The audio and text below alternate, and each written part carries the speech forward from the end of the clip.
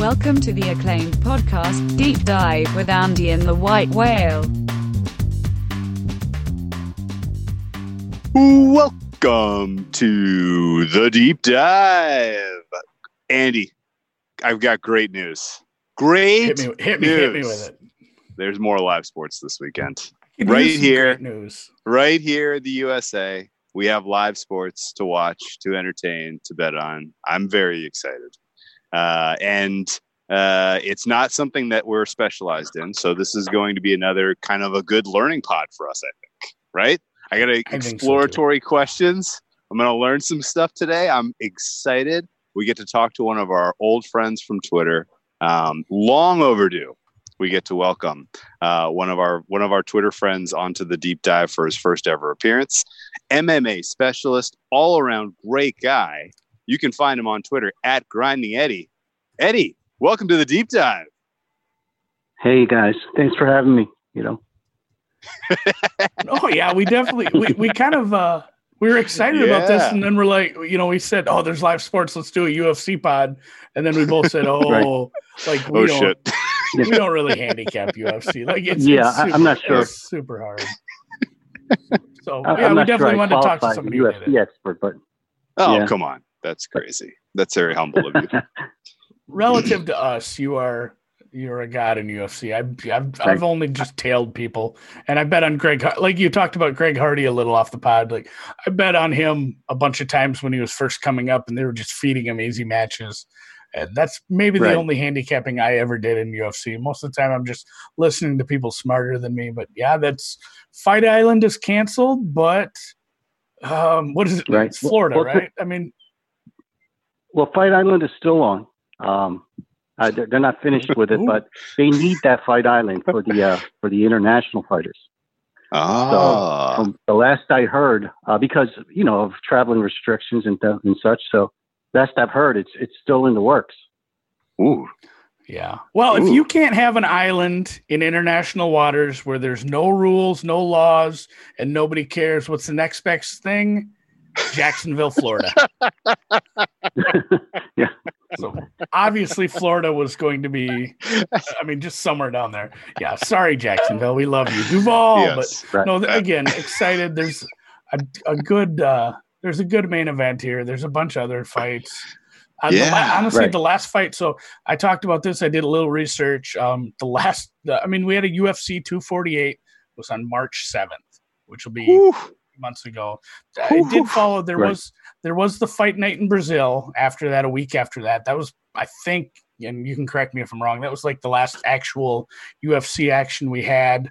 We got left kind of on a high note. The girl fight at I think that was UFC 248. Is that the technical term, the girl fight? Oh, it was like the best girl fight I've ever seen. Remember the hematoma on the forehead? Those two girls had like 1,000 combined significant strikes or something. It was stupid. They just pounded each other silly. I forgot about that for all night. Like it feels like it was 2 years ago. That's the best women's fight I've ever seen. Yeah. Yeah, that was. We left on a high note, I guess. That was a lot of fun. Maybe one of the best fights I've ever seen, just in general. So they have canceled. They canceled a bunch of fight nights. They moved back 249 a couple times, but here we are now, and we've got Eddie on to just kind of talk about how he does it, because like I talked about, my process was figuring out that they wanted Greg Hardy to win a couple times, so I was laying big juice. It didn't matter, and once we get into an actual card again, like we got a full card, Eddie. Like how do you approach this as you dig into this now that? When did you know, like, this is for sure, this is actually happening? Like sometime last weekish or a little longer ago? Yeah, I think they announced it about a little more than a week ago. I think 2 weeks ago. 249 was originally scheduled for Brooklyn on April 18th, and I had bought tickets way back when the first day when they went on sale. So I was really bummed out about that. And then they rescheduled it, and then for Las Vegas, for California, and until I think the California governor shut them down, and finally when Florida licensed WWE, that opened the way for UFC to follow. And I believe this Saturday, the next three events, this Saturday, the 13th, the Wednesday after, and the 16th are scheduled for Jacksonville, Florida. And then the event on the 23rd is scheduled for Las Vegas. Nice. Ooh. I do remember that the California plan. We looked that up. It was like a casino in the middle of nowhere, like a closed casino. Yeah. It was like, oh, this is like if you lived in Fresno, it's like a 2-hour drive. Yeah, it was. Yeah, I think it was that getting shut down. It was out in the middle of nowhere. I think they picked it on purpose because it was out in the middle of nowhere. So I think number one, they picked that facility because it was an Indian casino, and therefore they could bypass the boxing commission. That's the reason they picked an Indian casino, because the Indian reservation, the Indian land, goes on a different set of rules than the rest of the state. Sure. But ultimately, they were overturned by I think the California governor asked the head of Disney to shut it down, and that's why it got canceled. That's right. The mouse has some power. And I guess getting ahead of ourselves. Yeah, you're way ahead of yourself. I'm way ahead of myself. Let's set the stage. Let's set the stage a for little bit here. Not just for Jacksonville, but let's qualify Eddie's experience of this, because there's people that I know that love MMA. There's people I know that love UFC. There's people that I know that handicap and bet this regularly. I was shocked in doing some prep and talking to you. You are like a aficionado in terms of attending UFC. Like, how did you first get into the sport, and I guess what gravitated you to MMA in general? And what's some of your background in terms of watching and being in there in person? Well, I'm gonna be honest with you guys. Obviously, I've been watching sports all my life, betting on sports all my life, over 20 years. But I didn't pick up on MMA until after I found Twitter, which is funny to say. I never paid attention to the sport before, but a couple guys were really. I saw that MMA was really popular on Twitter. So I started watching, and it took me like one event to get totally hooked, and at this point, it took me I'm at a point where I've been watching sports all my life since I was a little kid, just like everybody else, betting on sports, fan of sports, where it comes to a point you get a little older and it starts to kind of just be repetitious, You don't have the zest for it that you once did.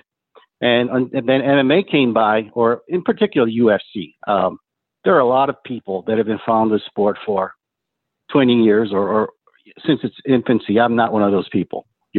I targeted on just UFC, the UFC, and not the entire MMA. Sure. But I saw it. For some reason, I was just hooked right away, and so I have a little bit of like a type of personality where when I really like something, I kind of get infatuated with it. So what I did was about 4 years ago, I went on I got a UFC Fight Pass membership where they have a huge library of all the old fights, and I went back to about UFC 100, which is like, I think 2009 or so. And I watched every fight of every event. All within like 3 months. I just did like a 10-year crash course of the sport, Jesus Christ. I love this. Yeah, Brock Lesnar and George St. Pierre were on that card. Frank Mir. Yeah, sure. I just looked it up. Yeah, it was 2009. Yeah, watching 10 years worth of UFC. That's kind of wild. Just binge watched just in a few months. It's like every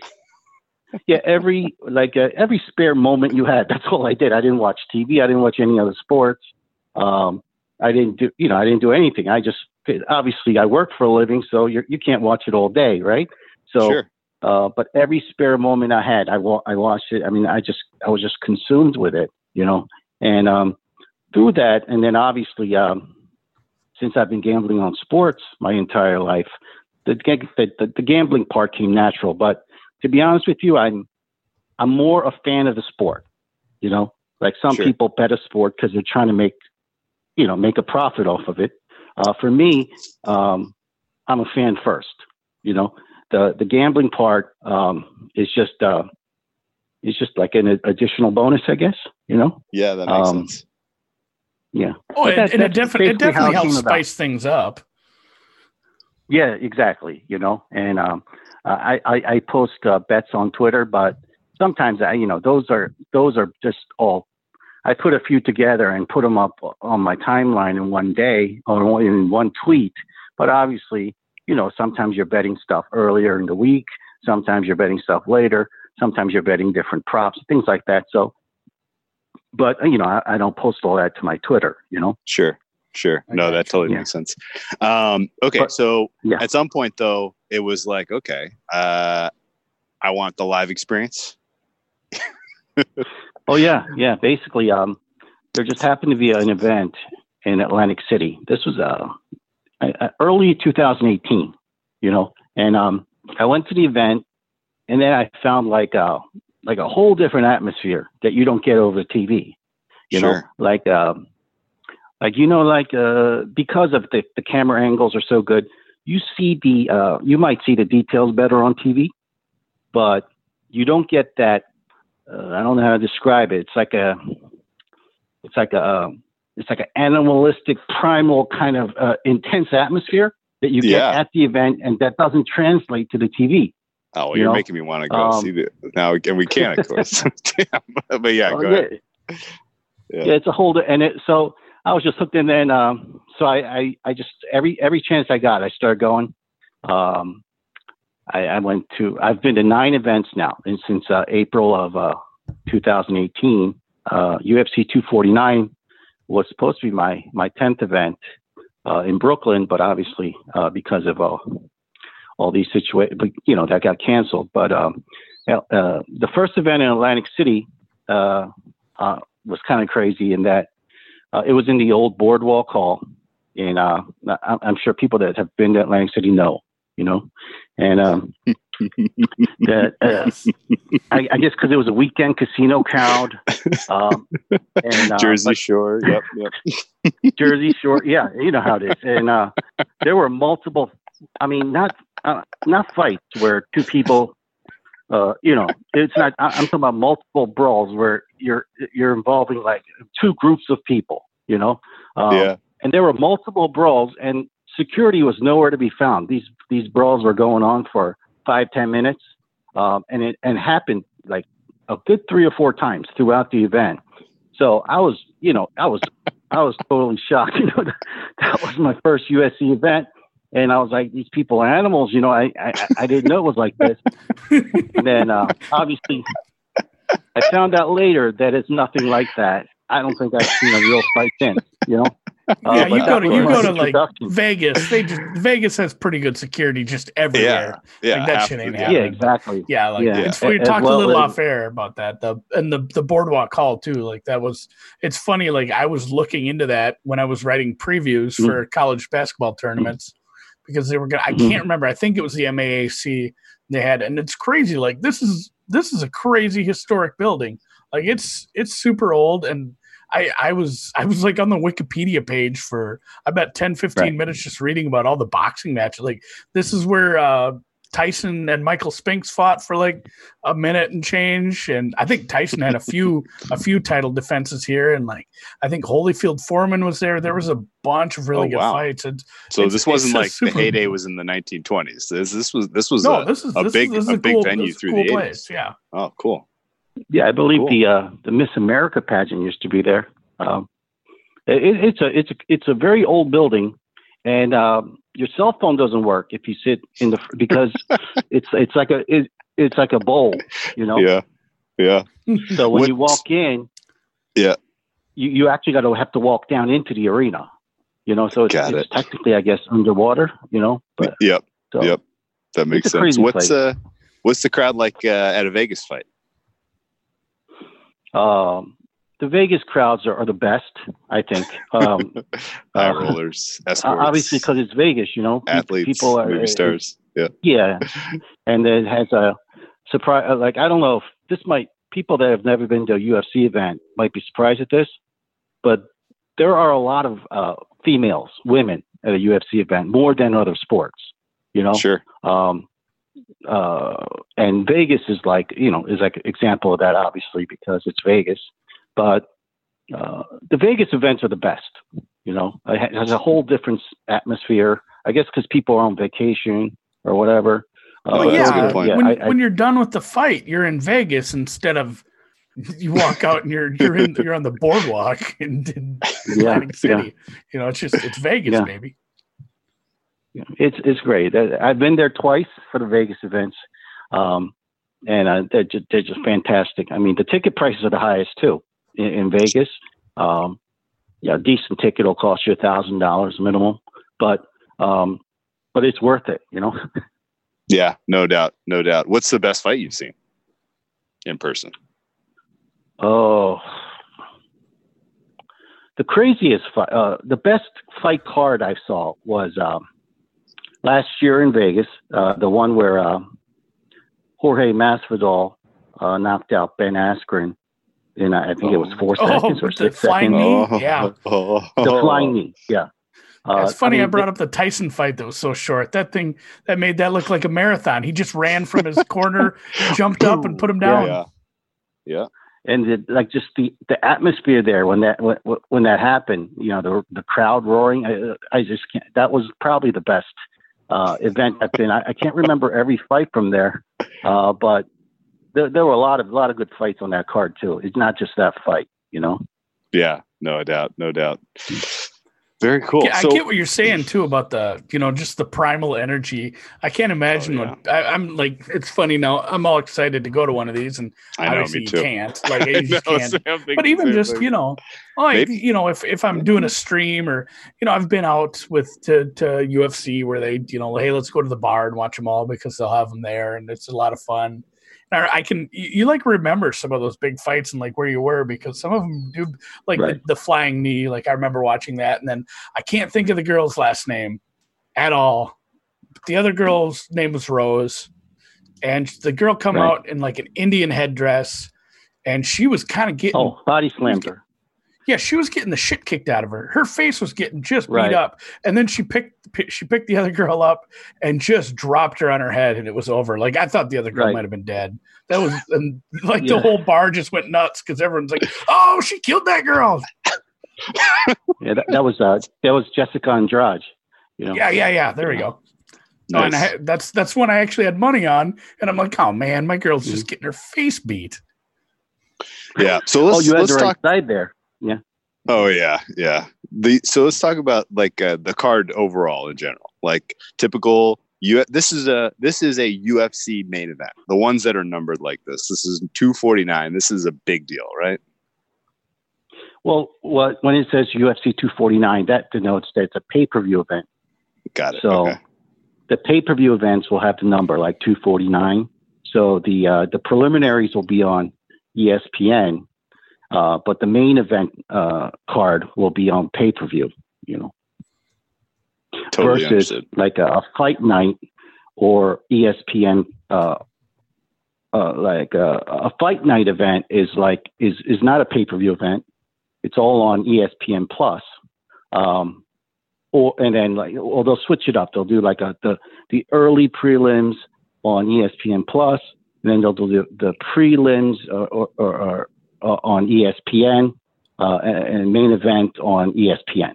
Whereas and then you have the ESPN Plus whatever number event, then that whole event is on ESPN Plus only on streaming. So it's a little confusing, but the important thing is when it says UFC 249, it's denoting a pay-per-view event. So these are the big ones because they can make some money off it. Right. So they're charging you for the, you don't you have to pay for the event. I believe it's $64.99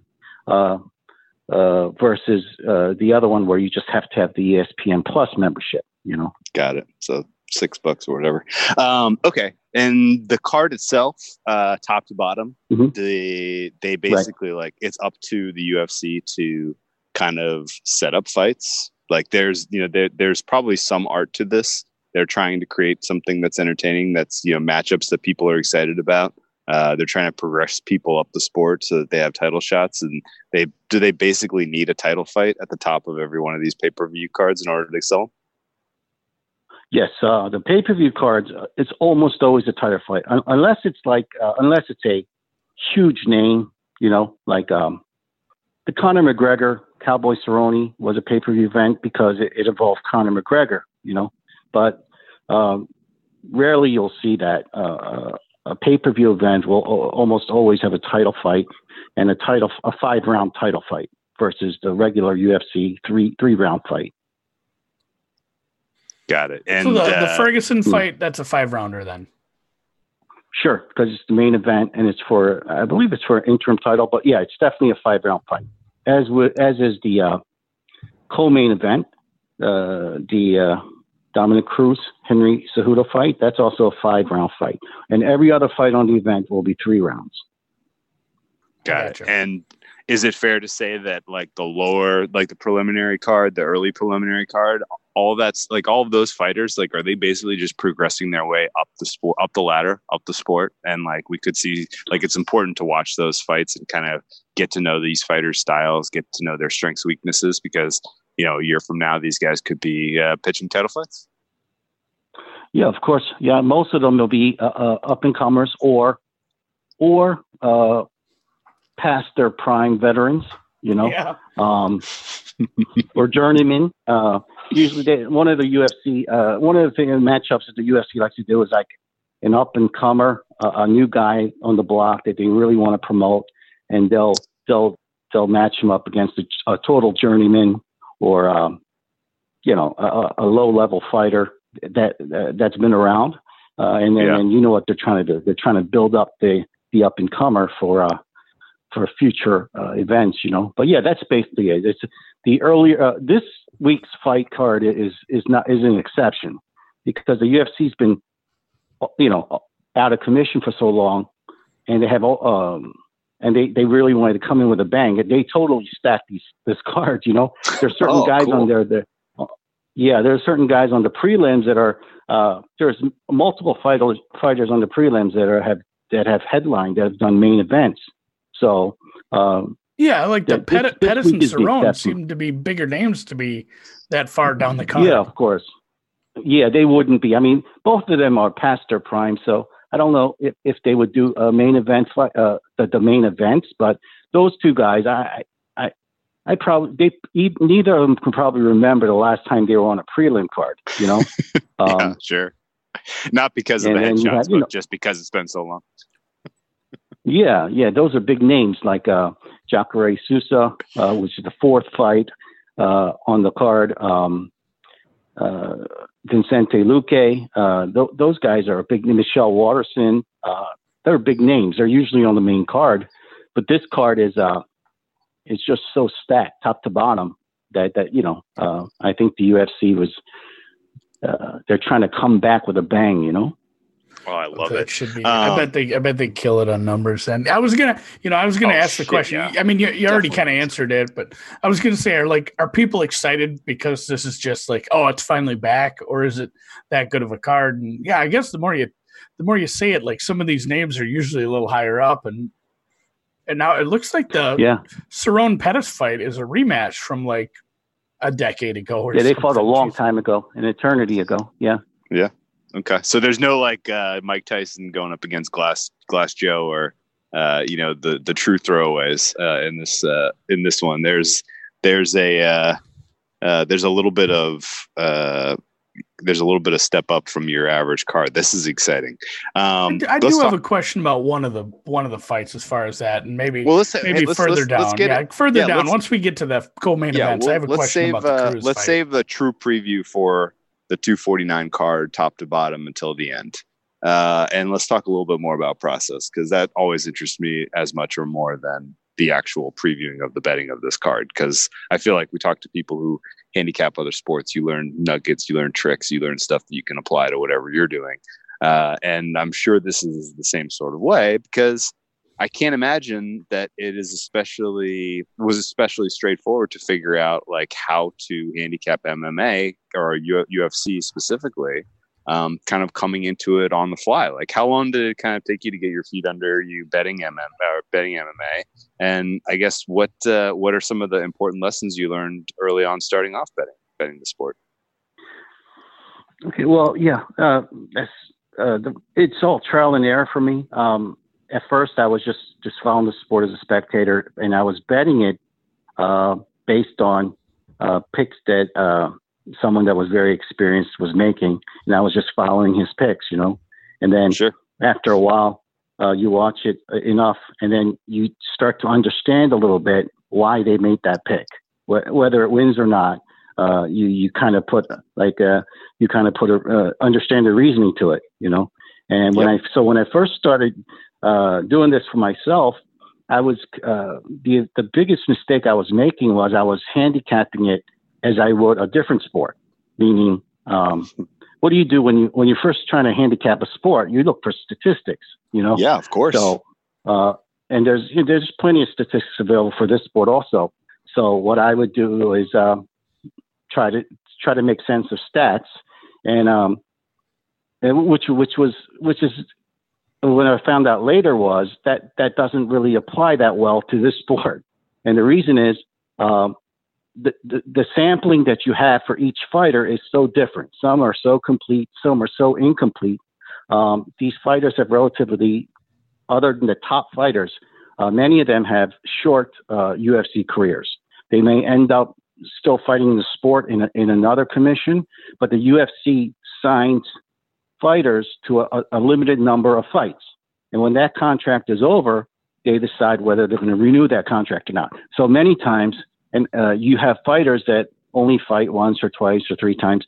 And then you have debuting fighters. So when you're trying to match up a statistic of a guy that had one fight versus a guy that had 8 fights, the sampling just isn't big enough. It doesn't make any sense. You understand what I'm saying, right? Of course. Run into this problem with tennis for sure with the up and coming guys. Yeah. Yeah, exactly. Yeah. So I guess it would with any individual sport, right? Not versus a team sport. So basically then I figured out, and I did a lot of, I saw how people were doing it. I researched, I asked questions. I saw how people were doing it that had been doing it a lot longer. And basically, I found out the only way to handicap this sport properly is you have to put in the time, and you have to watch all the older fights, you know. So basically what I'm trying to say is it's more about a stylistic matchup of how that one fighter matches up versus the other than it is of their previous performance, you know, because the sport is called mixed martial arts, right? So it's not like boxing, or it's not like what you said, tennis. There are multiple crafts combined into one sport. So basically, what you're doing is you're trying to envision how this fighter's style will match up versus that fighter's style, and the only way you can do that is go back and watch all their previous fights. You know, I want to say it was our friend Christian Pina. I always say his name wrong, but Pina. It's Portuguese, not Spanish, boys. Anyway, he the way he put it the one time we were talking to him about it was like the path to victory. Like, I think that's kind of exactly what you're saying as far as the stylistic differences, like, you know, based on this fighter's what kind of things they specialize in versus this fighter and their strengths and weaknesses, what kind of path to victory do they have? And then you just, you got to make your own number, I suppose, and compare it to the pricing. Yeah, basically, I mean, as far as if you were to actually model it and make your own number, you compare the money line that's available to you versus what percentage chance that you give that fighter to win that fight based on your research. And I guess if you perceive an edge, then, that's the fight you bet. But it's not so clear cut. In my opinion, it's less of a number sport than it is. Yeah, right. A lot more qualitative. A lot more qualitative analysis is required than quantitative analysis. And actually, it's a sort of handicapping approach where coming up with a narrative is actually somewhat useful, probably, right? Like, if this happens and this happens, then this will happen and this happens. Like, that actually kind of matters. Exactly. If you had to guess, would you guess that kind of the market making, the guys that hang the first numbers and this sort of stuff, that's their process as well? Probably got to be, right? Of course. And basically, the thing with UFC that's a little bit different than other sports is that it's changed a little bit recently, because I guess ever since ESPN, UFC signed with ESPN, it seems like there's been a boom in the overall popularity of sport. And now you see lines coming out a little bit faster, weeks before the event, whereas even up to last year when they were still with Fox, when the UFC was still contracted to Fox, you didn't see that. A lot of times, maximum 10 to 14 days before the event started is when you would see the opening line, and and most shops would hang lower limits for that first until the week of the fight. Actually, a lot of the time. So basically, it's a very as compared to your major team sports, it's a very underdeveloped market still. Yeah. Do you think though that they've kind of figured out a price discovery model, and are there a couple of books where you especially are interested in their, what kind of prices they're hanging, and kind of in that, so I guess, how do you see the market and the way it works in terms of whose price matters, and do you look at the prices before you make your own evaluations, or do you try to avoid kind of anchoring your opinion on who's going to win before you see the film and think it through? To be honest with you, I haven't found the correlation in the way it moves. A lot of times you'll see in sports where that first early movement is the right move, Sure. And the variance on this sport is different than other sports. There's a lot of, it's two guys in a cage, right? So basically, anything can happen on a given night, one guy could be dominating a fight, and just the other guy just gets a lucky punch and he's lights out. This happens all the time, every week. So basically what I do is I keep track of the number, but and I bet, obviously, I make a bet according to what the number is to compare and see if I have the value, but I don't. The number move does not influence my bet. That's not the way I do it. Okay, gotcha. And I get what you're saying with it's not like football too, where, if your team's up 35 in the fourth quarter, they're not going to catch a flying knee to the head and lose. Yeah, exactly. There's a high variance, especially, and I'm sure you take this into account.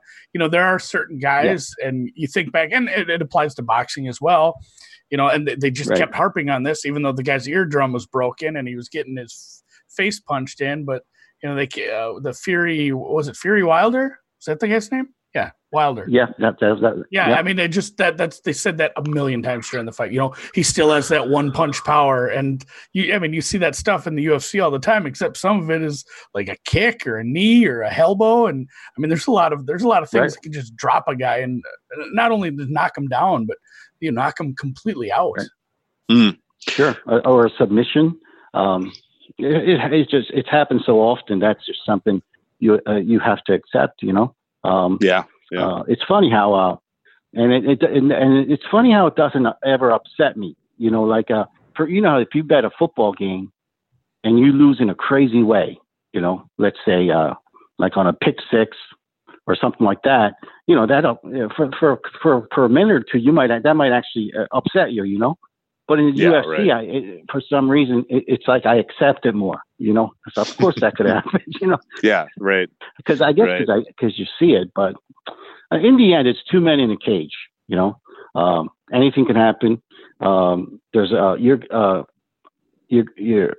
fighter you bet on could be dominating the fight and get a freak. There could be a butt of heads, and he could get a freak cut on his head, and the doctor stops the fight, right? Sure. Yeah, there's there's so many things that could happen. You just kind of got to roll with the flow.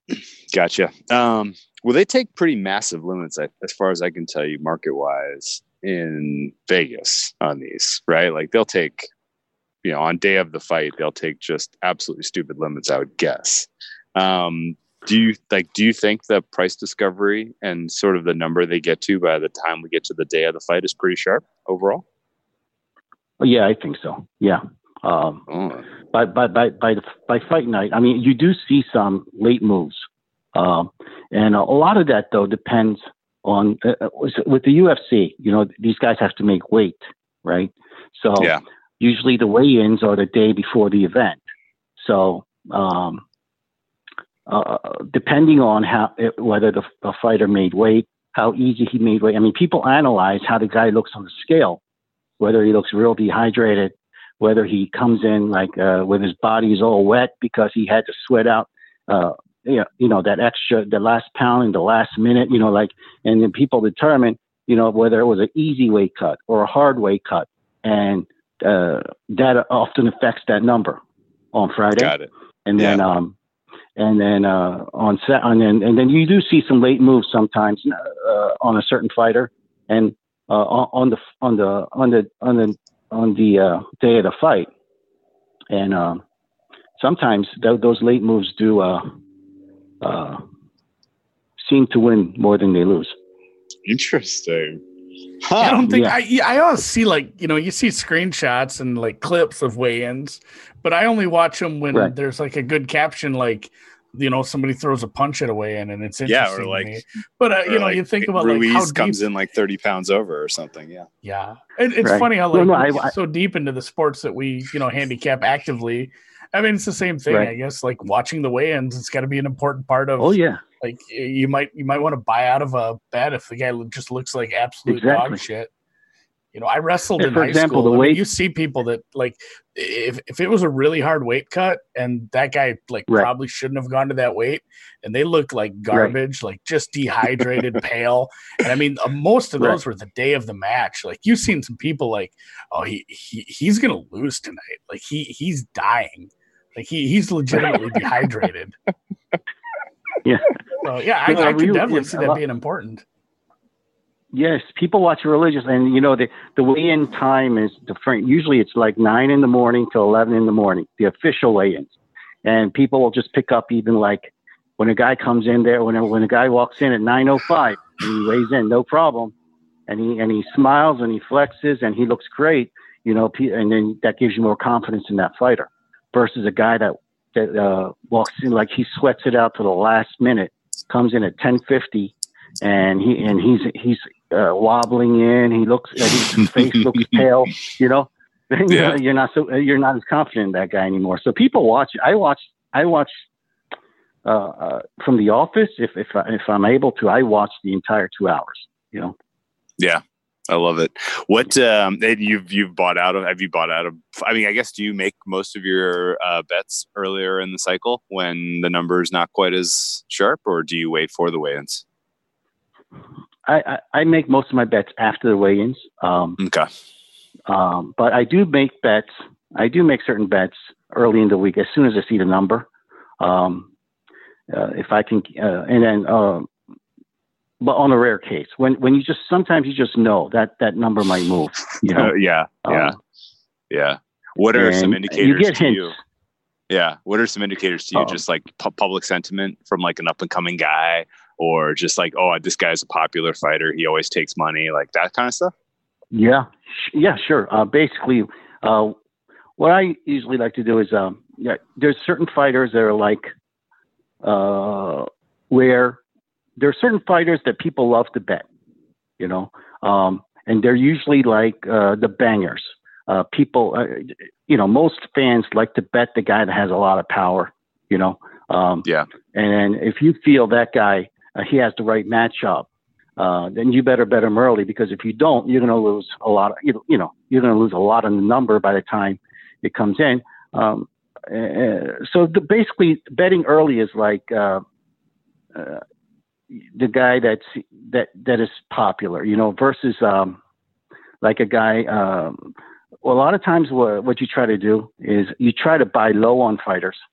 So like a proven fighter that had recent bad performance. So his public perception is low right now because people remember his last fight or his last couple fights. Those are the guys you would normally, and then if you like him to bounce back, you would wait on those guys. It kind of reminds me of the horse racing stuff we talked about last week. Like some of the same stuff. But yeah, I like what you're saying with like the early betting too. It's, I hate the, never bet with the public. Like the public's wrong 100% of the time. Sometimes you're going to be on the same side as the public and they win sometimes. It happens. And like if you can identify that, like, shit, this guy is going to be so popular. He's going to be a public darling. All the money, all the rec money is going to come in on this. He's going to take money. Like that's a guy you might have to bet early in the week because you can't help what everybody else thinks. If you like him and everyone else is going to, you might as well get the bets to the number.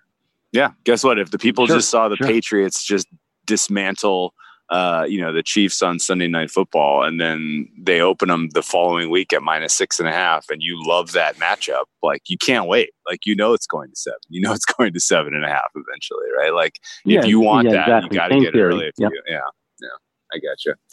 Well, that's cool. What about if I've never even really thought about this. Where should I even go to look for line movement on this sort of stuff? Like, where can I digest some of this? Like, I'm curious now because, I wonder, I would guess that a lot of people have kind of waited to get down on this particular fight because they weren't sure it was going to happen. I'm curious, what did the numbers, where did they open? How have the limits changed at some of the market making books? And, what is the market telling us so far? Like, where would I even go to evaluate that stuff? One of the best sites to go is there's a site called bestfightodds.com. You go there and they list numbers from about 12 different books. The biggest books, Five Dimes, Bookmaker, Bet365, Pinnacle, etc. And they keep a track. They have a little graph that shows you how the line's been moving. Nice. On each line by date. They keep good track for you. You can even put an alert in there with your email where when the number hits a certain number, it'll give you an alert. This is good. I have 100%. Now that you mention this, I have 100% seen this. Drew, our friend Bo, he has posted these. I've definitely seen this from him as far as, especially when he made a bet and moved a bunch. Right. That seems to be the site most people use. Some people try to read the numbers. I've some friends, that we bet UFC together. They like to follow the Pinnacle number. And if the Pinnacle number shows, is outside of the range of the other ones, they kind of take that as a certain hint or things like that. But I'm not sure if that's so accurate, but there's some people that believe in that, Yeah, no, I get you. I get you. Interesting, man. I guess, I'm gonna have to check the site out. I'm excited to know that I'm on it right now. It's funny, for sure. And this is, honestly, compared to some other site or it's pretty good. Well, just like compared to where we look at NFL odds for, honestly, this is better than a lot of the stuff I use. Like I like this. Right. I like that. You can hover over a certain book on a certain fighter, and it'll give you a chart just for what the Pinnacle line. I'm looking at one like what Ngannou's price has done at Pinnacle from April 18th until now. Like you can look at a complete chart based on any book that's listed up here. And like you said, there's about a dozen. This is nice, and you can add alerts. It's like adding a stock alert, where like when the stock gets low enough, I'm gonna buy me some Jeremy Stevens when it gets low. Right. So there's another option on there is the props. If you all the way on the right side, I just clicked it. And then his props are a big pretty. A lot of people like to bet the props. So if you click on there, it has the whole list of props. So nice. Those are kind of useful too. Oh yeah, I've got totals, alternate totals. You've got inside the distance, TKO, exact round prices, all kinds of stuff in here. Scorecard. Those are the most common. Are those the most common ways, derivatives, to bet down the card? Sure. Basically, because you're betting on there's two fighters, so you're betting on the money line. So a lot of times you may like a fighter, but that you don't want to make that risk. But if you are handicapping that fight where the chances are very good a fighter wins a certain way versus, let's say, you feel like because of that fighter's style or the way they match up with the other fighter, you win an MMA fight by decision or by knockout or by submission, right? That's the only ways to win an MMA fight. So basically, if the fighter that you like Ngannou maybe is a good example, Eddie. Like Ngannou to win by TKO. Yeah. So this is Ngannou to win by TKO or KO versus literally any other result. Him winning by anything else or losing the match. Right. And it's a favorite, like -130 compared to -110 for him to end this fight in a knockout is more likely than literally anything else. So like, I think that's probably a good example of something like that.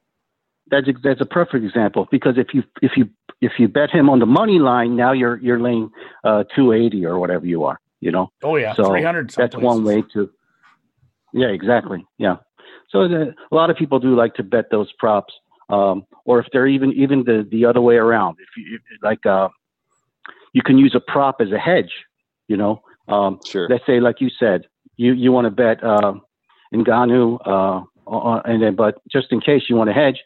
And so you bet Rozenstruik by KO for a plus whatever, big number, just as a hedge. Huge. And so props can be used as a hedge. It can be used to reduce your risk. There's a lot of people do bet props because sometimes it's the money lines aren't like, it's not like baseball, where most of the money lines are between 100 and 200. A lot of them go much higher than that. Sure. Oh yeah, there's some big numbers. Last couple process questions for you. I'll rapid fire here, and then let's talk about the card specifically. Are there any external factors that people may not realize matter? Like, does the referee matter? Does the location matter? Does the amount, how far you've had to travel to get there matter? Are any of those X factors at all? Yeah, of course. They all matter, I think, in my opinion. The referee, it would be the least out of all those factors. Okay. Judging is so different from state to state. Basically, when there's a lot of hometown judging going on, there's a lot of there's when they're down in Brazil. Exactly. Yeah, that's one in Brazil. There's like the states like it might even come into play this weekend in that a lot of people feel that the state of Texas and the state of Florida have very questionable judging. Not so much for home, for the home fighter, but more just wild cards. Incompetent judges. Yes. So that's always a play. And then there's just so many variables that you find as you go along. You find out. Obviously the obvious things that we talked about before, like weight cut, things like that. But there's like for a lot of like how far they had to travel is definitely a factor for now. It usually would not be, but now with this virus thing, specifically, they have all these restrictions. So there's so many unknowns. A lot of outside factors that people do consider are like these fighters. A lot of they all train somewhere, right? So many of the name fighters, they belong to a certain gym or a certain camp, and there are certain gyms, certain camps that have made a reputation of doing a great job with their fighters in preparation for getting them on good diets and like getting them healthy food and things like that. I got it. Yeah. Right. Okay. Well, I got you. Yeah. It goes further than that. Even it's like certain camps have are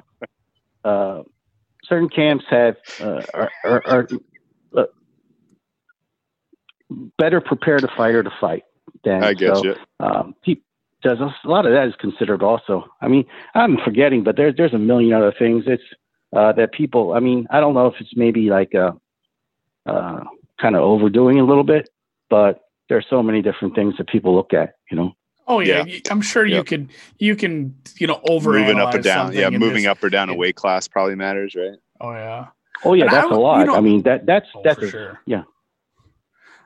I had a question off air we did, and I was the more I think about it now, I said, like, we haven't had fights for whatever 2 months here. And, sure. My question was more along the lines of, there's going to be a shitload of public money because, people don't have anything to bet on it. And everybody and their aunt's going to bet on this weekend. But as far as the layoff, I don't think that actually will affect the fighters much. Just, I mean, unless some of them weren't available to get to their gyms and stuff. I mean, is there anything like that? You think, oh, we haven't had fights in 2 months. If there was an NFL for 2 months right in the middle of the season, it would be really weird for the teams when they got back. But, a lot of these guys, they don't fight. They don't fight for long periods of time, sometimes for over a year. I mean, there's a guy on the card that hasn't fought for 3 years. So I don't think the layoffs will affect anything. Maybe the public betting. No, sorry. Go ahead. Go ahead with the question. Yeah, that's definitely a factor. Basically, one of the things I've done since I don't really get into a lot of social media, but I opened an Instagram account for the sole purpose of tracking these MMA fighters. I like it. Dude, because a lot of them like to. Yeah, one thing you have to realize about MMA fighters that are different from NFL players or NBA players, 99% of them are not big stars. It's not like if an NBA player opens a Instagram account, he'll automatically get a ton of million followers or whatever. But MMA fighters aren't like that. A lot of them are living paycheck to paycheck. Except for the top fighters, it's not a it's not, they're not superstars, So a lot of them promote themselves on Instagram. They upload all their training sessions and what they've been doing and things like that. And it's kind of helpful to sometimes follow these guys on and see what they've been doing for the last 6 weeks or 4 weeks, and then try to take some hidden message out of there. If you see them eating ice cream a week before, you're like, oh man, he's eating ice cream, and you can get carried away with this, Yeah. If you see him at a club, I've seen the Great White Hype. See him at, if you see pictures of them at the cabana with the Playboy model, obviously they may not have their mind in the right place. Yeah, exactly. Yeah, I like it. Okay, yeah. Let's talk a little bit about the specific card then. You noted off the top that this is a stacked card. It looks stacked to me. All of these, I'm looking across the entire board. There's really, there's no one with an implied win percentage over 80% on any of these. Like, these are going to be competitive fights. Is that a fair way to qualify this? Yeah, of course. Yeah, and. I think there's only the first fight on the card, which is Ryan Spann versus Sam Alvey. That's an up-and-comer versus a past his prime journeyman. That's the only fight where you would say you would be shocked if the favorite lost. Every other fight in the card, you wouldn't blink an eye, whoever won.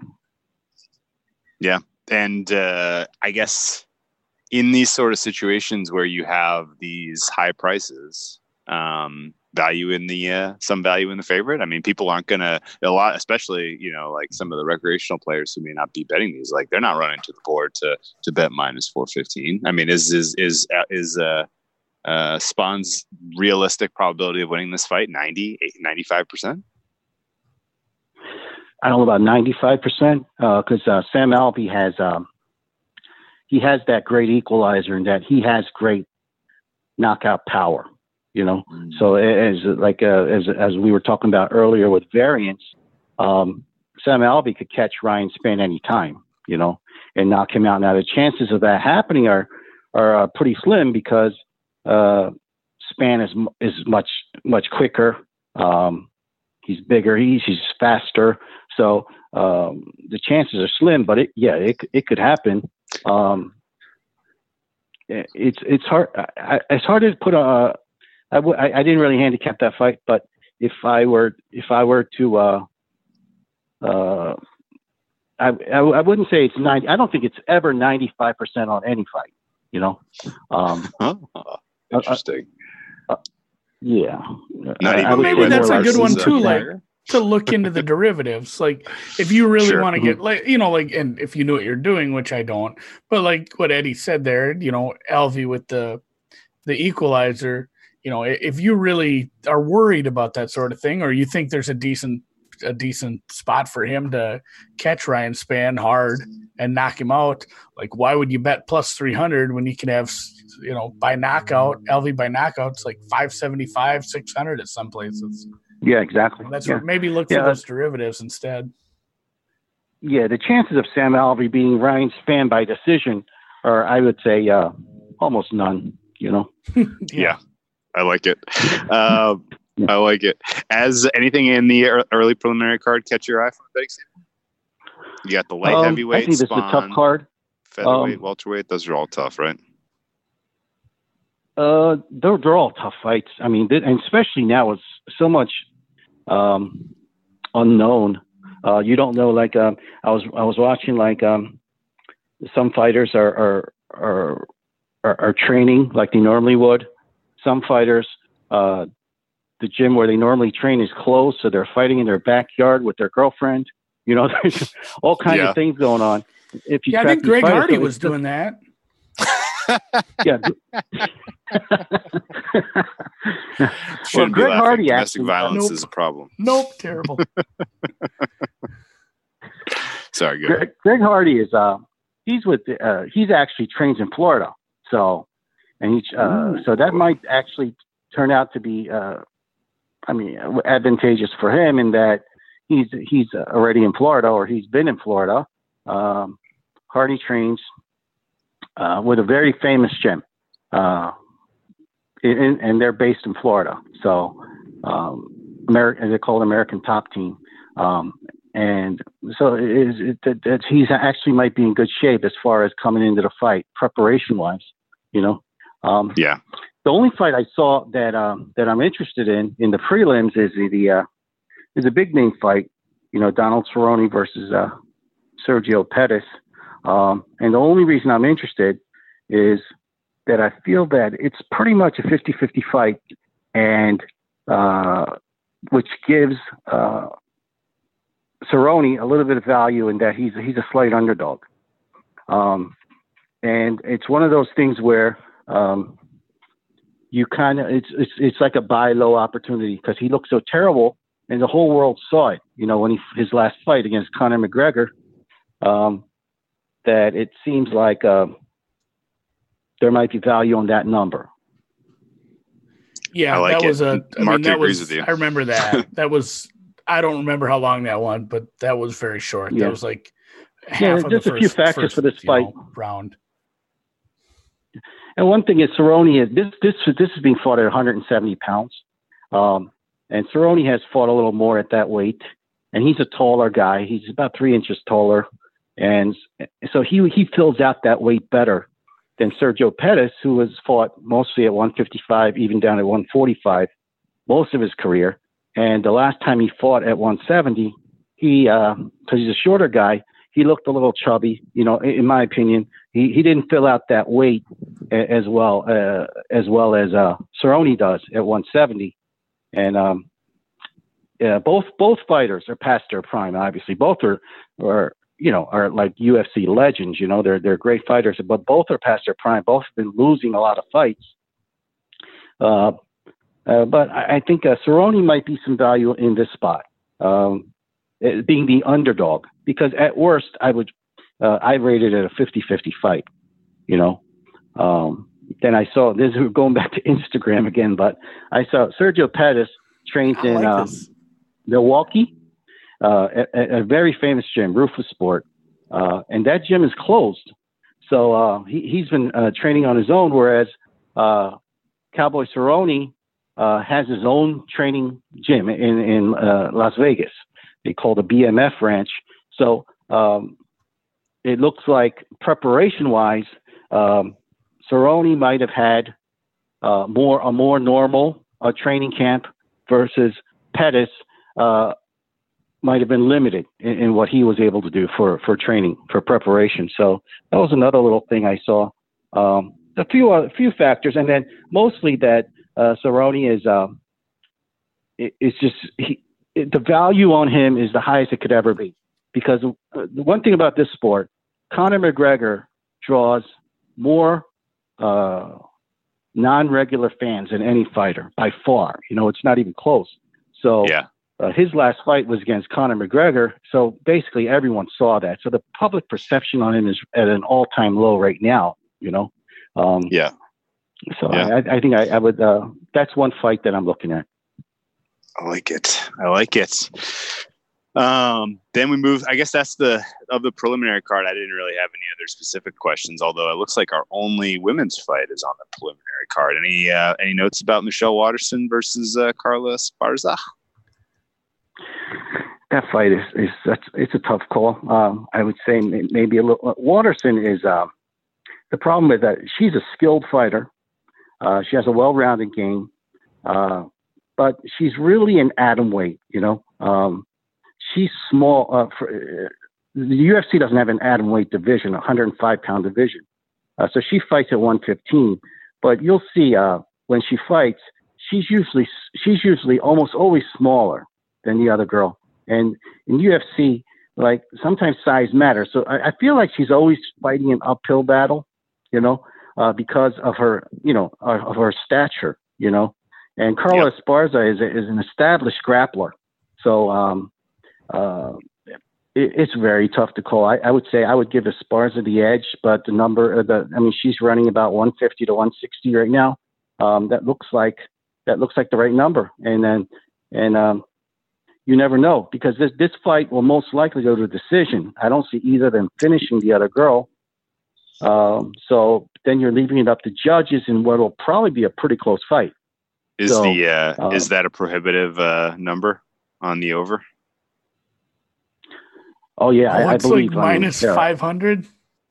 Oh yeah, there you go. Yeah, it's almost certain to go to a decision. A lot of the women, there aren't that many women fighters that have the one punch knockout power.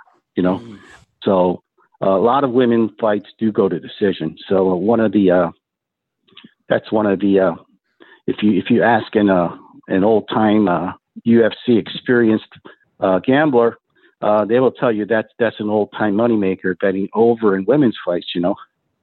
Yeah, no doubt. I think the market has adjusted. I will be on fight goes to a draw at 80-1 at Bet365. Ooh, okay, no big deal. And I looked them both up. If I had to bet, I'm betting on the Karate Hottie because she is better looking. And plus money. All right. Looking at their records, you're right. There are not a lot of decisions that are not. There are not a lot of fights that were knockouts or submissions. There's a lot of by decision here on this head to head. So I like it. Okay. Yeah. Might take a little. I'm talking myself into some of these. Kind of high likelihood, but I know I might throw together a couple parlays. Yeah, I think I might be too. The over, I can find a 450 on that. I might put that. Yeah. How about as we get into the main event then? The main card starts with Hardy, as we mentioned. He's fighting a guy, Jorgen De Castro, who is apparently he's a Cape Verdean, but I can't imagine he's been allowed to travel internationally, so he probably lives and trains here somewhere. Boston. He lives in the Boston area. He trains over there. Okay. Yeah. And so he's at a slight travel disadvantage, heading down to Greg Hardy's backyard. And yet Greg Hardy's still only an implied, about 60% chance he wins? Yeah. Yeah. Yeah, around there. I haven't looked. I think stylistically it matches up well for Hardy, because DeCastro is as far as heavyweights go, he's very small, and Hardy will have a big height advantage and a big reach advantage. The height advantage is not so important, but the reach advantage is. So if Hardy gets the right, if he keeps the distance and doesn't stand in a close range and keeps his distance, then it's going to be very hard for DeCastro to get this fight. DeCastro is for as far as heavyweights go, he's just too small, and you'll see it on Saturday night. You'll see it when you've watched them fight. You're going to ask yourself, are they the same weight class? One guy's so big, the other guy's so small. And Hardy has, a great coach, a great gym behind him, coaching him. So I think the strategy will probably be Hardy just win the game and play and fight, keep the fight at his distance. Where basically, because he has such a long reach advantage, if he fights at a distance where he can hit DeCastro, but DeCastro can't hit him, then he's going to have a huge advantage. I like it. Do you think Hardy's path to victory is by decision then? He went. One thing about Hardy, I mean, he lost a decision to a very experienced fighter. His last fight, a Russian guy named Volkanovski, and he was kind of schooled, but he was expected to be schooled. Volkanovski's a grizzled veteran. He's in the top 10. Hardy is he's an up and comer. But what that fight showed was, one thing is he went the full 3 rounds, and it was a one-way fight, but he was not hurt. He didn't get knocked down, and it might have been one of those losses where it makes you a lot better, because you're fighting someone at such a higher level than you. So you learn. It's like a learning experience for him. So I don't see Hardy, because DeCastro has power now. He knocked out his last opponent too. I don't see him getting close enough and fighting in that dangerous range. I see him trying to fight his game, and Hardy has tremendous power. He can knock out DeCastro at any time, but I think that they'll play it a little bit safe, Yeah. So I mean, any heavyweight fight, any heavyweight has the power to knock out another heavyweight. I think 99% of it, So, but I think this fight might not necessarily. It could be because you got 2 powerful guys, but I could see the fight going a little longer. I like it. Yeah, and the last 2 fights for Hardy, total would be. He went the distance. Yeah. Yeah, and I think the total is 1.5 rounds. So it's not expected to last long, It's a juicy over 1.5, but you could find -150 on that somewhere. Go in with the parlay. Yeah, I would at 1.5. It's a tough bet, because of the one punch power. The fight could end any second. Yeah. But right. Strategy wise, I would say that there's a good chance it does go over. Yeah. And there's different ways to bet that too. You can, instead of going over 1.5, you can bet simply that round 2 starts. So basically just over 1 flat. Yeah. And, -225, maybe not betting that alone, but when I'm throwing my fun UFC parlays together after all this KBO money comes in, I might have to look at that. I like it, but I guess, is there just a general layman's kind of lazy me? Not like a guy like me. I don't have background betting this, I might look at this sort of stuff and be like, oh, heavyweight fight, this is going to be over quick. Up, next one on the card, featherweight fight, this one's going the distance, right? Like, is that built into the numbers in a way that there's an advantage if you're a little bit of a contrarian? Question. Well, I heard recently that if you had bet every heavyweight fight on the underdog blindly, that you would be way ahead right now. And I didn't look at the stats. I just heard that said somewhere, but I believe that to be true, because a heavyweight fight has more variance than a flyweight fight or a bantamweight fight, because you got two huge guys in there that could end it at any minute. You know, so obviously that correlates with the total. You would think that a heavyweight fight would go under more than it will go over, but like you said, to buck as far as the total is concerned, I rarely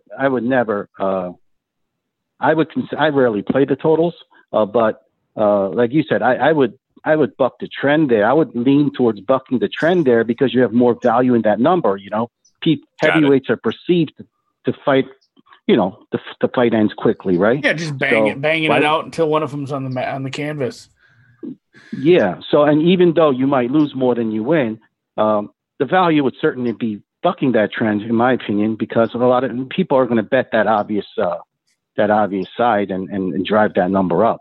You know, I like it. So the featherweight fight, Stephens versus Kattar. How do we get this thing finished inside the distance? Okay. Jeremy Stephens, Calvin Kattar. Yeah. How does this end inside the distance? Is it possible? Of course, Jeremy Stephens has great power. You know, he's I wouldn't say he's overrated, but he has a bigger name than what his record suggests. And the reason is because he has his fights are great entertainment wise. You know, he goes in there and he's just looking to kill somebody. He doesn't back down.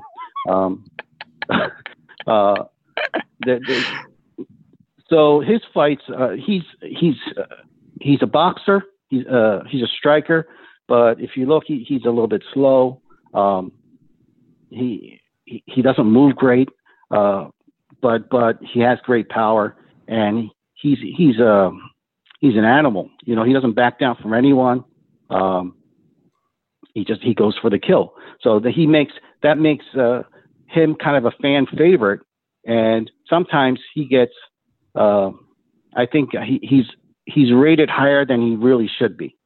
Okay. Calvin Kattar is a much better boxer. He's got better footwork, better hands. He's quicker, and he should win the fight. I would say even at the current number at 250, I would say if they fought 5 times, he probably would win 4 times. But that one time is always, as Jeremy Stephens said, because of his knockout power and because of his pressure, you could bet Kattar Saturday, and that'll be the 1 time out of 5. You know, easily. Got it. So that's a good favorite to swerve from putting in the old money line chunker. Yeah, I'm looking down trying to find the last time the Stephens guy won a fight. It's been a while. Yeah, it's been a while, and it's been like 2 years. In his defense, he's 33. He's fighting. Yeah, he's usually the underdog. He's usually fighting, you know, the top of the division. He's not fighting dogs, you know. Yeah, and that has a lot to do with his name, because he's a popular fighter. I'm just looking at who he fought. His last win was the last unranked guy he probably fought. His last 3 losses are all to Jose Aldo's an all-time great, and then Zabit and Yair. Those guys are at the top of the division. So he's fighting guys that he's actually supposed to lose to. He was an underdog. Well, no, he was a -120 against Aldo, but he was an underdog his last 2 fights. Yeah. Gotcha. No, and I'm looking at his losses. I mean, Holloway, Frankie Edgar, Cerrone. Yeah, exactly. Pettis. I mean, it's a lot. It's a lot of names. If I recognize the name, it was somebody halfway decent. Yeah. I like it. Okay. How about the top three in the card here? We get another heavyweight on the main card, which is exciting. Francis Ngannou, guy that I actually have watched fight many times, and I think he fits a little bit of the overrated narrative, but I don't know anything about his opponent. What do you make of this heavyweight match? I think it's I don't think it's one you should bet.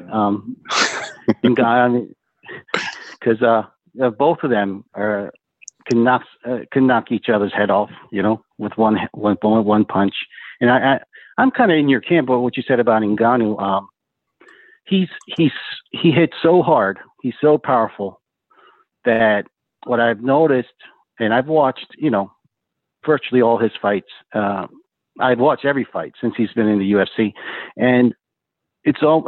I'd say more than half the fights he's been involved in, whoever he's fighting loses the fight before he even enters. Okay. They're just kind of intimidated by him. That's my opinion, because Ngannou, he just scares the living shit out of people. And the guys that weren't afraid of him did well.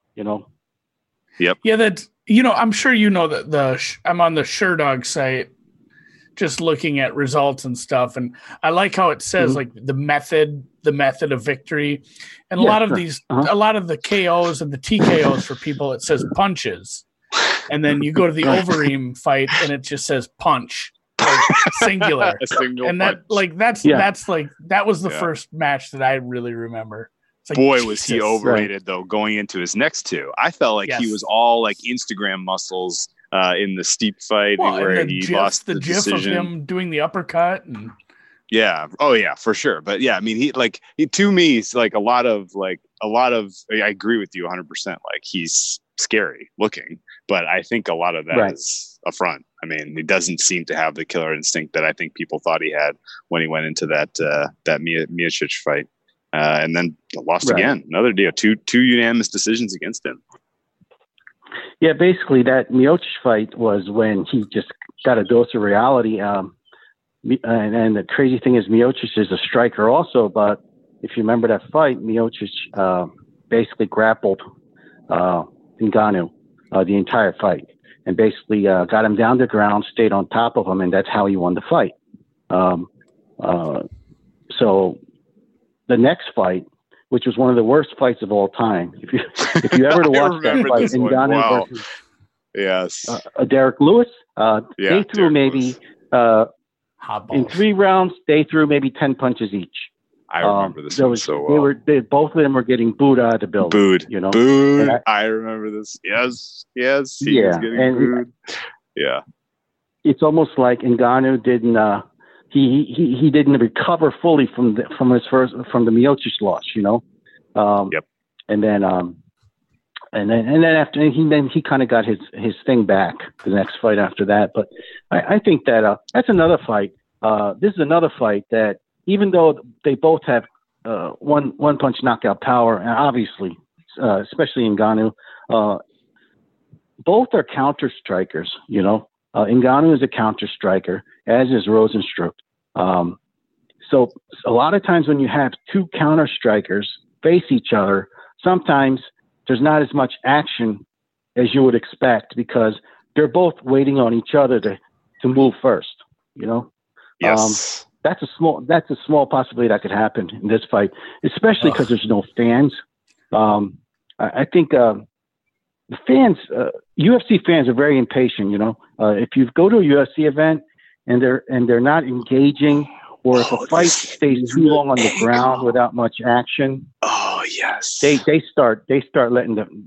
They start booing. They want to. UFC fans want to see blood. But and I think that subconsciously or consciously pressures these fighters to engage more. But there's going to be no fans at this event, and so it could be more of a. So the fighters aren't going to feel that pressure as much from the fans. So it might be more. It might be more technical than it normally would. That is a great angle. Yeah, this is hopefully a great the referee angle. forces some action. I don't need that fight again.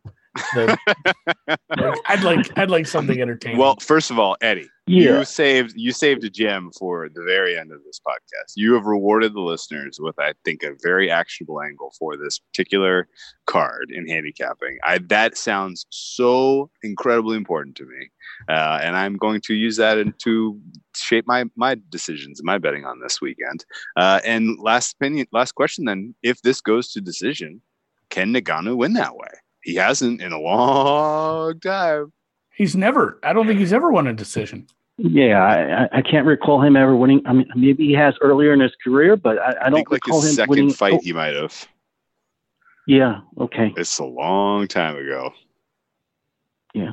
Well, the fight to go to a decision, even if they don't engage as much as you would think, it just seems to them to go to decision. Wow. That might be worth a long shot bet, but neither has a history of it. I'm just looking at Rozenstruik.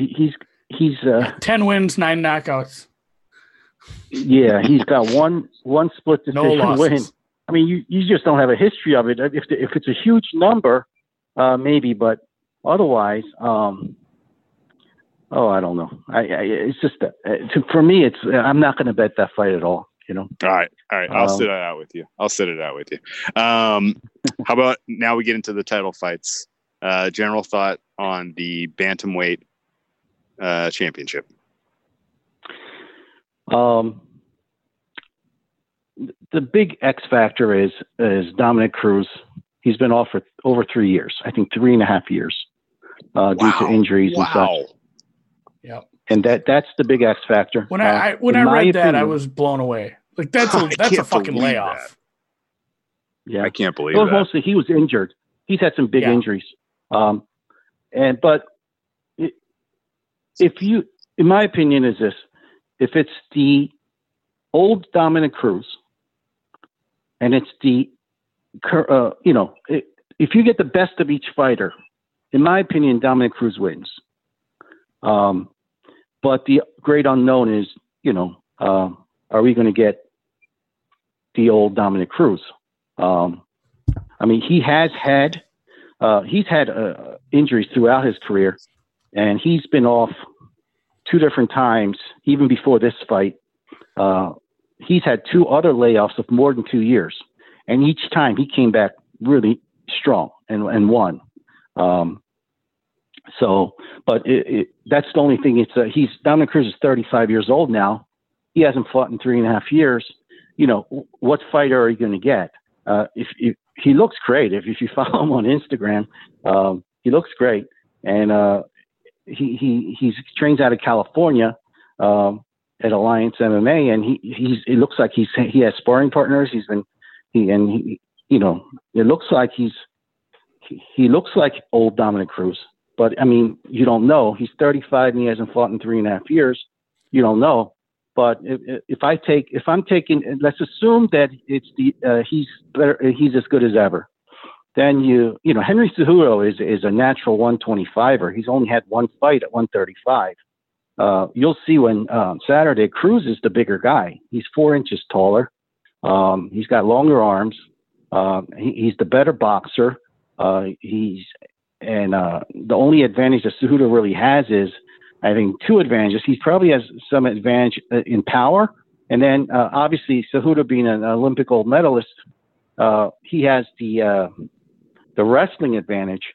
But if you look at Dominick Cruz throughout his career, I mean, I think I saw his takedown defense was something ridiculous, like 83%, and if you watch his tapes of his fights, he's very hard to take down. And even when he does go down, he just springs right back up. He's so good at that part of the game. So so to me, that then it becomes more of a boxing match in which I think Cruz is like levels above Henry Cejudo. Ooh, yeah. But I think the number is what it is. I like this. Yeah, I think. But that's the big question. The guy hasn't fought in 3.5 years, and he's 35 years old. In the lower weight classes, age matters more because it's more about speed, technical ability, and not as much about power. See how that sprawl looks when you've been off for this long. When you come against a Olympic gold medalist wrestler and he comes at you for the takedown. And I mean, trivia time. Who headlined the card the last time Dominic Cruz fought? Oh boy, I don't know. Ronda Rousey. Wow. I mean, that's when we're talking. Yeah, we're talking about a layoff here. Yeah, that's a good one, Andy. I went and looked this up. I'm like, Jesus, and that was Rousey's last fight. Holy shit! How about that? That's how long ago. I mean, I guess he must have had a hell of an injury here for this layoff, and he's no. I think he had a couple different injuries. Sure. But one thing is, Cruz. If you listen to him in interviews, he doesn't believe in what they call ring rust. And as you know, he's an analyst for UFC events, right? He does color analyst for a lot of these fights, and in his opinion, what he says is that that really helps him analyze and study other fighters, things like that. I don't know if that's true or not, but that's what he believes. So to be honest, I'm going to make a bet on Cruz and hope that that's the old Dom Cruz. Well, if the UFC wants a fun, like a really good story to come out of this, then crowning the 35-year-old comeback after 3.5 years, like that's what you want, right? Like, there's going to be a lot of people in that production who are like, "Come on, get this win." Like, there's going to be some sentiment for him.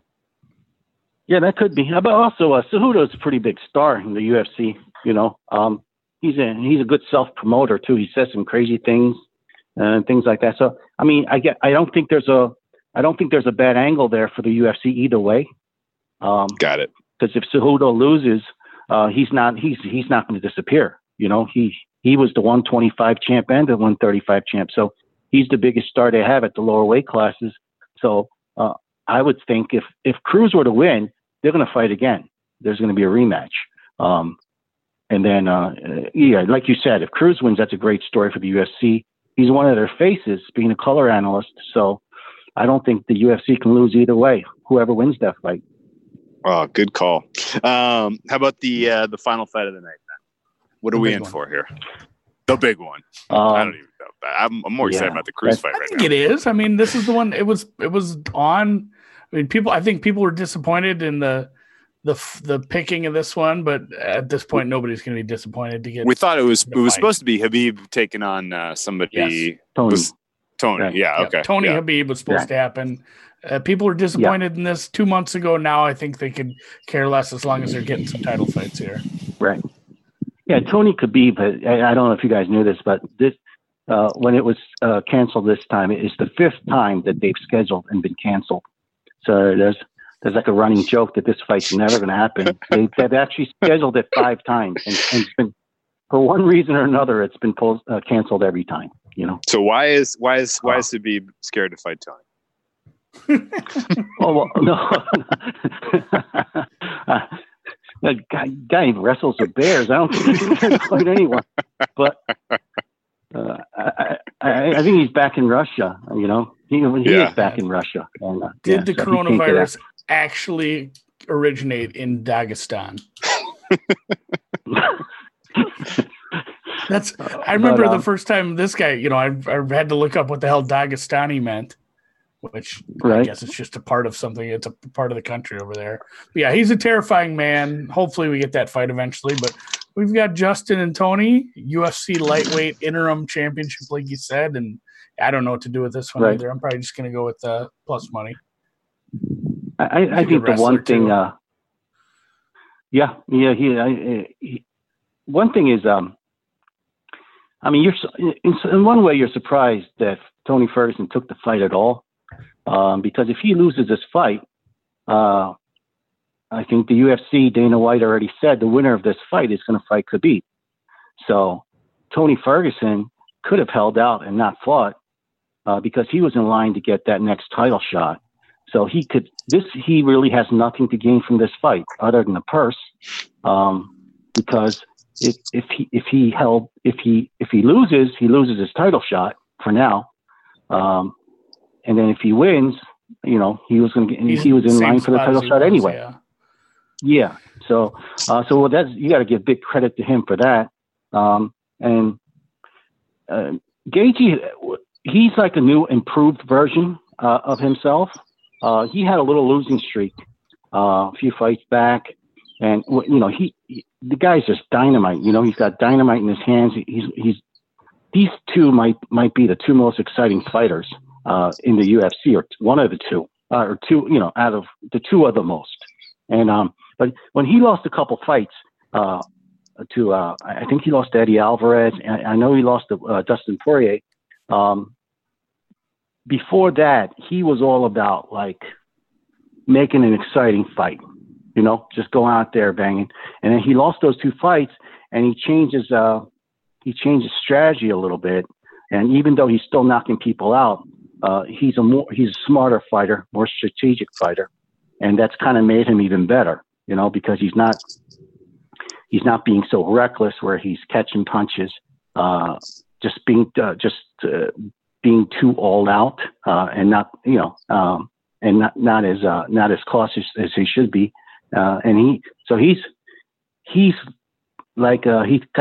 he's become better than he already was, but Tony Ferguson hasn't lost since, I think it's 2012, wow, that's 8 years. Wow. He hasn't lost a fight. Oh, man. So I think he's won maybe 11, 12 straight fights. So to bet against that is, for me, I can't bet against that, because he's dynamic. No one fights like him. He's so unorthodox. The way he punches, throws his elbows from all angles. No one fights like him. And he does crazy things on the, like, where he's just like rolling around, tumbling on the mat. I don't see how Gaethje can win other than if he knocks him out early. Okay. Because because Ferguson is more of a he doesn't have the knockout power that Gaethje does. Ferguson is like his damage comes by accumulation. It's just there's endless pressure, endless and it's just like accumulative. He just punishes you till you can't take it anymore. Whereas Gaethje has just got dynamite power. He could turn your lights out at any moment. So, I'm seeing like the last two fights there. It wasn't even. Yeah. I mean, it was two stoppages one by the doctor, one by the corner, and then just all kinds of different types of paths to victory, different chokes, 3 different chokes over the last few matches, a couple of full go in the distance decisions unanimously. Like it doesn't look like he has a ton of knockouts, especially lately. He has 12 knockouts, but the last knockout was in 2014. It looks like. Right. You're talking about Ferguson now. Yeah, Ferguson. Yeah. You're talking about knockout. Like his last fight, Cerrone was. I don't know if you saw the that doctor fight, stopped it. Yeah, I mean, essentially, it was a knockout. Right, because his nose was way up next to his ear, But I mean, just rub some dirt on it. Yeah.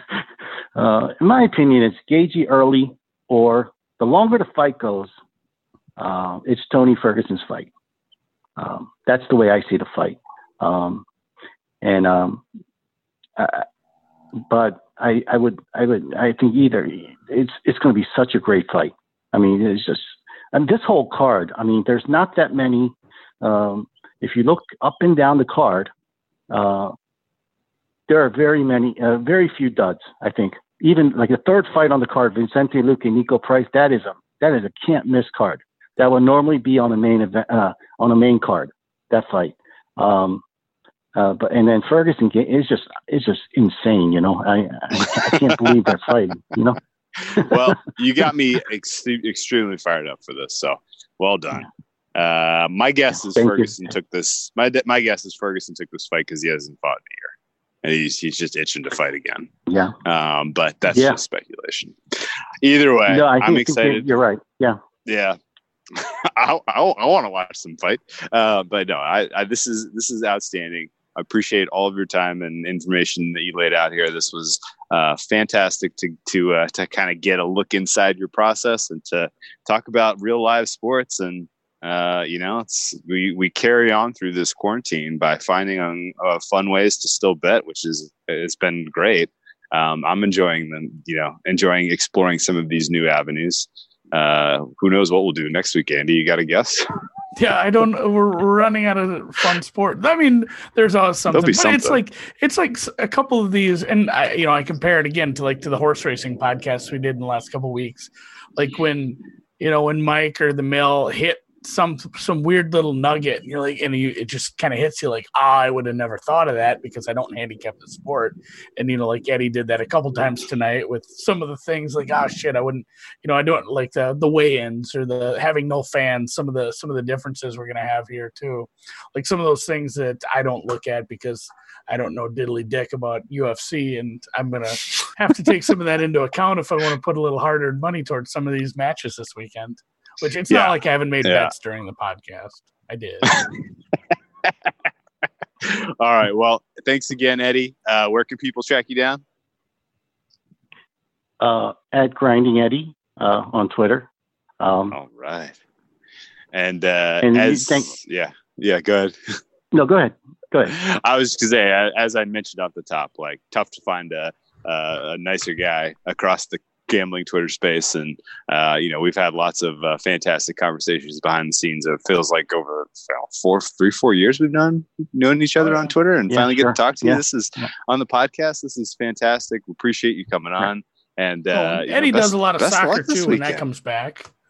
If you're into all sorts of soccer leagues, once that's back, you'll see Eddie posting that. Yeah. Yeah. Well, soccer, I think the Bundesliga is coming back in a couple of weeks. Oh, yeah. You've got German soccer coming right back. I'm sure there'll be some other leagues that follow suit. So you'll have soccer to bet on soon enough. And if you're into betting some European soccer leagues, Eddie has plenty of that on his timeline as well. All right, buddy. Thank you again, and best luck this weekend. Yeah, thanks a lot. Thank you, guys. I really appreciate it. It was a lot of fun. Thank you.